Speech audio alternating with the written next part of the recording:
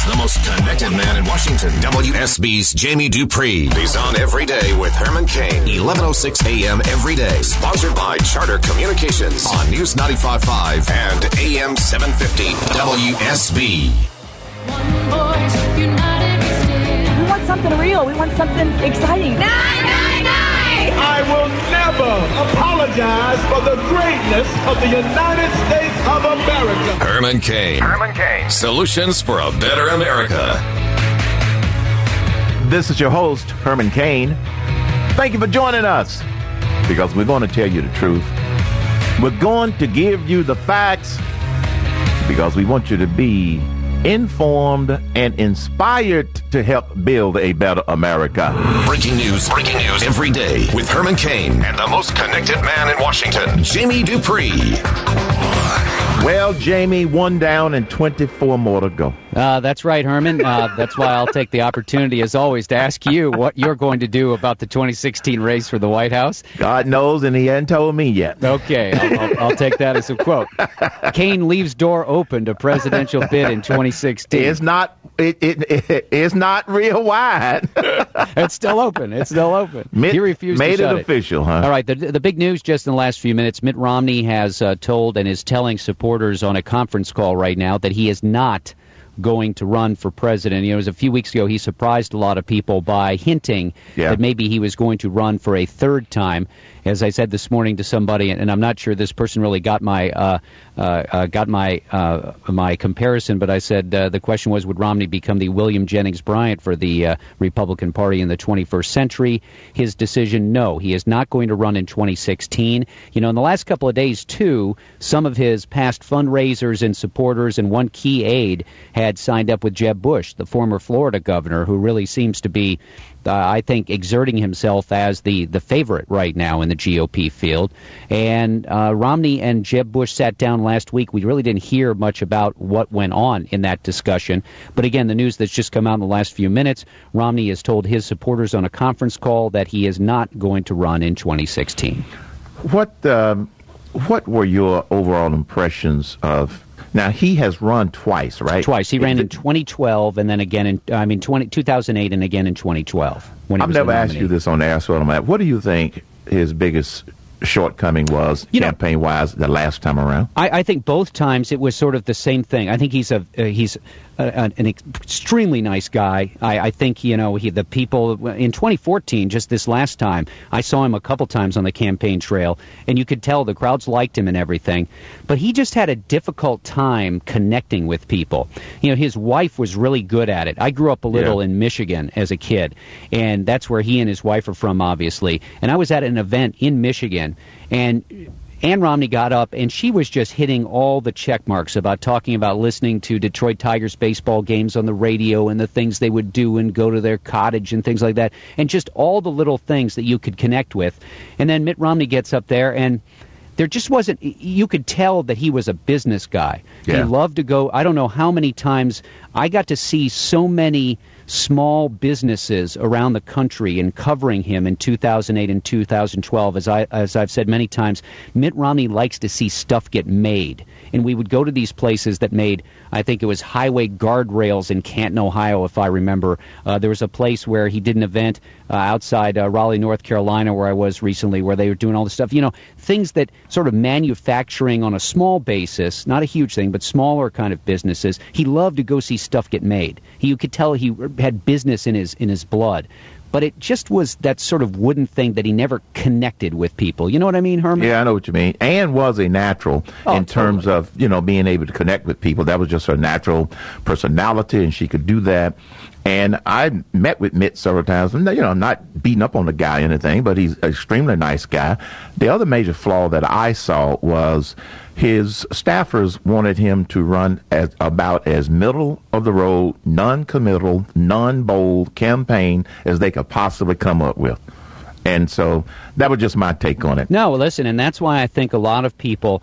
I really think as we look at the field right now, and first I'm going to say this right now, that in the months ahead, if I leave out your candidate, dear listener, I'm sorry. It's not meant as I'm a little underhand, but sometimes I don't remember all the names. But I would say right now, sort of looking at things, Jeb Bush obviously has got access to a lot of money, and a lot of people. Whether he's going to be sort of the man, that's a whole different story. But you can't ignore the 800-pound gorilla with his name, his connections, and the people he's put around himself already. I think Scott Walker, the governor of Wisconsin, is somebody that needs to be watched as a possible candidate who could really shoot up. Yeah. Rand Paul, I think he's going to be a player, but is he on that top tier? That's something we still have to see. And, there's a number of people that you just don't know how far are that. Governor Christie, he will get a lot of attention, but will he really be a top-tier player? That's something you just don't know. There's a lot of unknowns right now, but certainly a number of people out there who are possibly in the mix. I would agree with your assessment on the ones that you mentioned. I really would. And Walker, I believe, could shoot up, and I think he'll start to get some traction, but it won't because the liberal media is trying to promote him. He's going to have to do it probably some unconventional ways, but he's got great content, great track record, and report card for what he's done in Wisconsin. And I still think that you're better off. I don't care whether you're a Democrat or Republican running for president. I still think you're better off running as a governor or a former governor rather than as a member of the Congress or of the Senate. I just think that you can sort of you can turn that anti-Washington kind of talk a little better when you haven't been in D.C. for a couple of terms or something like that. So Mitt Romney out, not going to run for president in 2016. I didn't really think he was going to, but certainly getting out now allows this race to percolate forward. One name that I still, we've seen a number of people take steps forward. Yesterday, Senator Lindsey Graham of South Carolina said that he's looking at the race. A lot of people will look at it. Doesn't mean they'll actually run. Ted Cruz hasn't done much. Mm-hmm. And I've been told in late December that you would see Cruz really start to ramp things up, and it hasn't happened. And I'm just wondering what he's up to. Obviously, I think Rand Paul is going to run. To me, Scott Walker is in there. Mike Pence, the governor of Indiana, seems to be sort of playing, on the sides. Maybe he decides to get in. So there'll be more than enough people with, we have Rick Santorum, maybe Mike Huckabee as well, who could be in this race. And I bet that I would sort of think that if Ann Romney had the truth serum and we administered it to her right now, she'd probably say she didn't want Mitt Romney to run a third time. She has said that, and I thought maybe somehow he had changed her mind. But no, I would agree that it's still early. And remember, Ted Cruz is from Texas. He and Jeb would be, reaching out to some of the same donors. Don't forget Governor Perry, former Governor Perry of Texas, also talking about running. And again, let me just keep saying, I guess I'm going to have to put a list of names in front of me. Because you don't know how many times, Herman, I get emails from listeners. You didn't mention, fill in the blank. And I think, sorry, I'll get the calls after you're off, yelling at me because Jamie didn't mention certain people. Right. Now, one other caveat that I would add to governors tend to do better than maybe people that have been in Congress. I would also add one day you're going to have a president who came out of the business sector as a CEO. I'm just saying. No, listen, to me, it makes sense, and that's why I think... And it won't be Donald Trump. Yeah, if Mitt Romney had that Bill Clinton, and not many people do, that's the whole thing. Bill Clinton had that ability to connect with people, and you could see it at his events when I covered him in 92 and 96. And it's a rare kind of thing, but... sooner or later, I would assume there'd be somebody from the business community that would have that. Romney was just too easily sort of mocked as a little robotic, and you just never got... I do think people like that idea of, hey, could I have a beer with that guy? I do think that on a level, there are voters who sort of look at people and think, would I feel okay sitting down on the couch and chatting with somebody like that with the game on or something? Yep, I agree. As the race continues to unfold. Now, about this Keystone Pipeline, it has passed. Yeah, it passed the Senate. It passed the Senate, and now don't they have to do a little tweaking with the House version? Yeah, the Senate version is a little different. So either one of two things here, Herman. Either they have a conference committee or negotiations to fix that, or the bill just shows up on the House floor as passed by the Senate. They pass that version and send it down to the president where he's expected to veto it. So we haven't heard from the leadership what they're going to do. The vote yesterday was 62-36. So again, there were 9 Democrats who voted for it. Strong bipartisan vote, but just as in the House of Representatives, short of the needed 2/3 supermajority that would be needed to override a veto. If everybody, you need 67 votes in the Senate for an override, you would need 290 in the House. Got it. Would you refresh us on the sequestration, because that's now being talked about in conjunction with the president's budget that he's thrown out there, wanting an additional $74 billion. They're trying to scare people, saying that the military is going to come up short, and it relates to sequestration. Kind of walk us through that. Yeah, for 2016, well, for this year that we're in right now, the discretionary budget is $1.014 trillion. That would go up by $2 billion in fiscal year 2016, which is what the president's budget will cover that comes out on Monday, to $1.016 trillion. What the president would like to do is add $74 billion, split that evenly between defense and domestic programs, and bust through the caps, the budget caps that were put in there back in the balanced budget deal of 2011. Remember the big showdown over the debt limit? Remember that?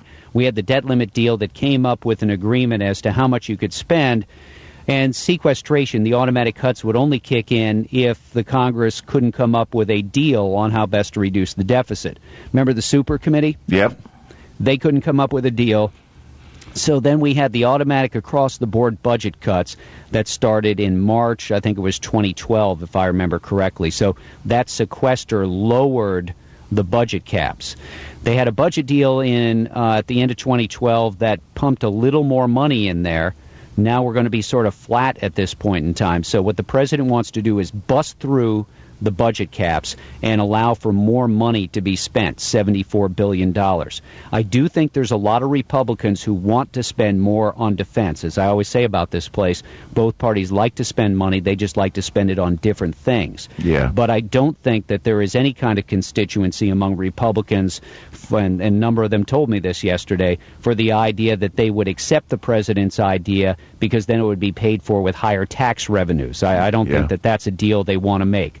So, yes, the president, there is a limit, a monetary number in law that says you can only spend this much money on the discretionary budget. The president wants to bust through that and go above it and erase the automatic budget cuts. I think that'll be dead on arrival, but you'll hear an awful lot about it on Monday when the president sends his budget to Congress. But Congress could move money from somewhere else to increase the budget for the military. They could, they could pass something separate for the military. Absolutely. For the they could say, you know what, we're going to chop $30 billion out of domestic and move that in the military. Sure, they could. Yep. Okay.